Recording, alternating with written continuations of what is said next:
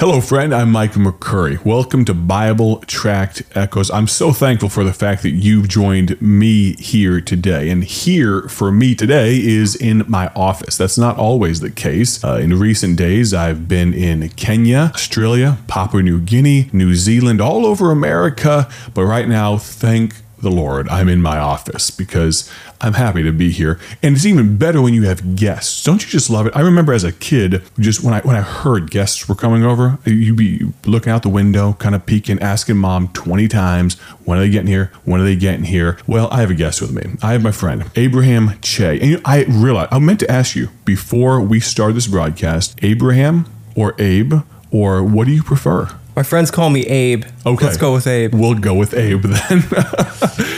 Abe Che. Let's dive in because the fun things, I enjoyed like this, just reminiscing a little bit. When and how long ago did we first meet? It's grand scheme of things. It wasn't that long ago. It was we not. Kind of friends of friends until recent days. Right. You know, if you were to pin me down and ask me, I don't know that I could pinpoint it. I'm sure it was at a conference. Orbiting in similar circles a little bit. And absolutely. There's a few things that have brought us together. I would say, if I can say modestly, a love for God. We enjoy serving the Lord, and we're privileged to in full-time ministry, which is, I mean, just to ponder that for a moment, that we get to wake up and serve God, serve God's people. That's, to use a kid's word, it's cool. Honestly, it's awesome. It is. Wouldn't trade it for anything, honestly. Yes, sir. But you are, where do you serve God at? So I have the privilege to serve in a town called Lockport, Illinois. It's in the Chicagoland area, and I serve now as the co-pastor to a great man of God, Pastor Keith Harrison, who also happens to be my father-in-law. Amen.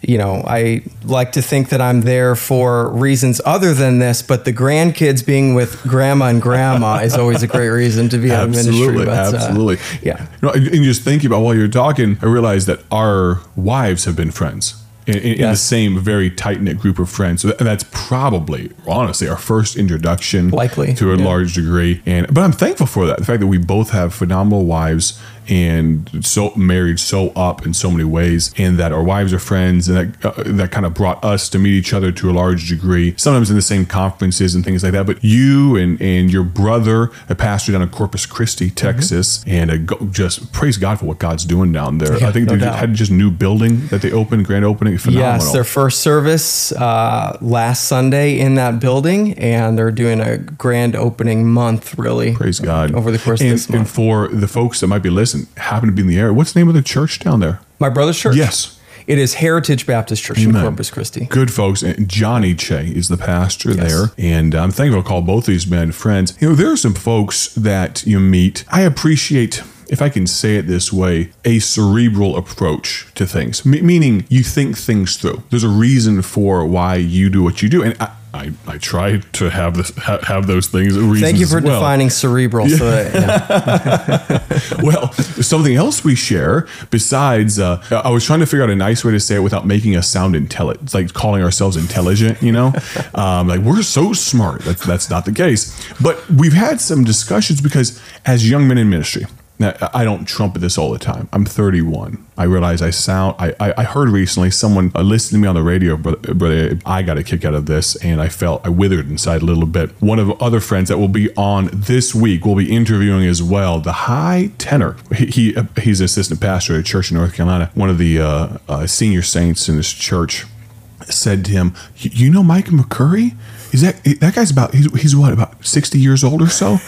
So apparently by my voice, I give a slightly different perception. I'm only double my age, I guess. By looks, I'm about 45. But all that to say, we wrestle with some things. I'm 31 and 35, about to be 36. Yeah. Yeah. And so as we have the opportunity, we followed so many great men of God.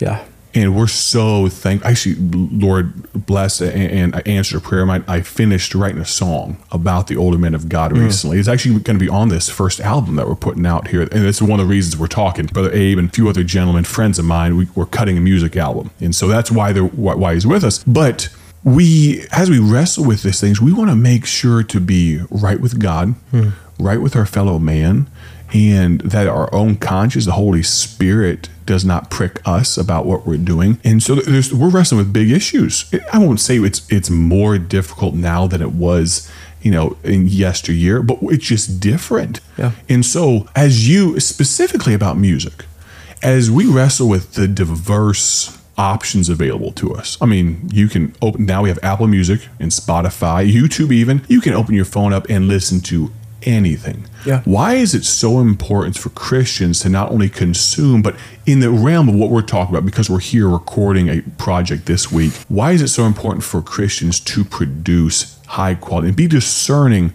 about their music? Sure. To your point, every generation has their struggle. Sure. And I remember during my lifetime, really the advent of on your person technology has taken off. And the fact that we hold in our hands and in our pockets computers more powerful than the most powerful computer that we ever had in our homes. And, the internet, even when I was growing up, when I was in elementary school and just getting into high school, it was something that I didn't have free access to. And it was not necessarily because of a distinct decision as much as the fact that you had to pay for it separately and the availability was not what it is today. And that can be a tremendous blessing to have the availability and the productivity that the internet and these tools bring us. But with that openness and freedom, Satan absolutely has many footholds in that. The only music that I was able to take in was music that I had to be very directly and personally introduced to, meaning there was a singing group that came through the church and I heard their music and they were selling a CD and I bought it. It was physical media passed hand to hand. Absolutely. For the most part, And so in that way, I didn't have as much to choose from, but it was more protected. And it's wonderful that we now have so much availability, but there's danger there. And I think that for those of us that have had the privilege to be raised the way that we have been, to have been taught that we are musical beings, music appeals to us, and that's not wrong. But there certainly is a right and a wrong when it comes to music, that we do have a responsibility to do what we can, not because we're trying to promote ourselves, but so that this generation does not get off track when it so easily could happen. Absolutely. The snares of the devil are numerous. And and it's one of those things, he's got so many hooks in the tackle box, so many lures, I should say. The hooks basically, they're all sharp and pointy. And they're all covered by a very beautiful, alluring lure. And if he can't get you with one, he'll get you with another. And people in your ministry, they struggle with alcohol. Others, maybe it's tobacco. Maybe others, it's things related to lust or things of that nature. But for some people, the besetting sin is music. And so as we in ministry, it's almost like playing whack-a-mole sometimes. As soon as you feel like you've conquered and we've eradicated that sin from our church, which you never really have, it always pops up. But you feel like we've got a handle on this one, something else, darker and uglier, raises its head. And sin, when it is finished, bringeth forth death. And people, they want to talk about the amorality of music and whether or not it can be right or wrong, or all music, it's all pleasing to God, right? Well, the opportunity that we have as young men and the platforms that God has given us as a co-pastor, as an evangelist and director here at Bible Tracks, we're so blessed with a goodly heritage. And that buzzword, you may hear that a few more times, that phrase in coming days. But I think of Paul Levine, and you would have been, let's see, I was 4 years old when he passed away in 96. You were only a few years older than that. So even if you would have met him, the chances of you remembering are slim to none. But he was deeply involved with good, solid music and produced 10, 12 albums, many of them with what he was known as Blind Bob Finley was his traveling companion, mandolin and dobro and guitar and all this fun stuff. But it's a blessing to carry on that legacy a little bit. And before we sign off, there's so many important things. You got about 2 or 3 minutes left for you as you talk to, of course, young people, the middle-aged, the elderly, about this area of music. If you were going to give them one thought to help them, we're not trying to change their whole life in the next 2 minutes, but just to awaken a need for discernment. I mean, we're not telling you right now what is right and wrong. We could take PowerPoint slides and 2 hours and still not touch the surface. Talk to us just about discernment in the life of a Christian. I think that the most important thing is that you remain sensitive to the leading of the Holy Spirit. Amen. And I mean that in the most genuine sense possible. And the understanding that music will affect people differently. Yes. And I don't think, depending on how you were raised, a certain style of music may take your memory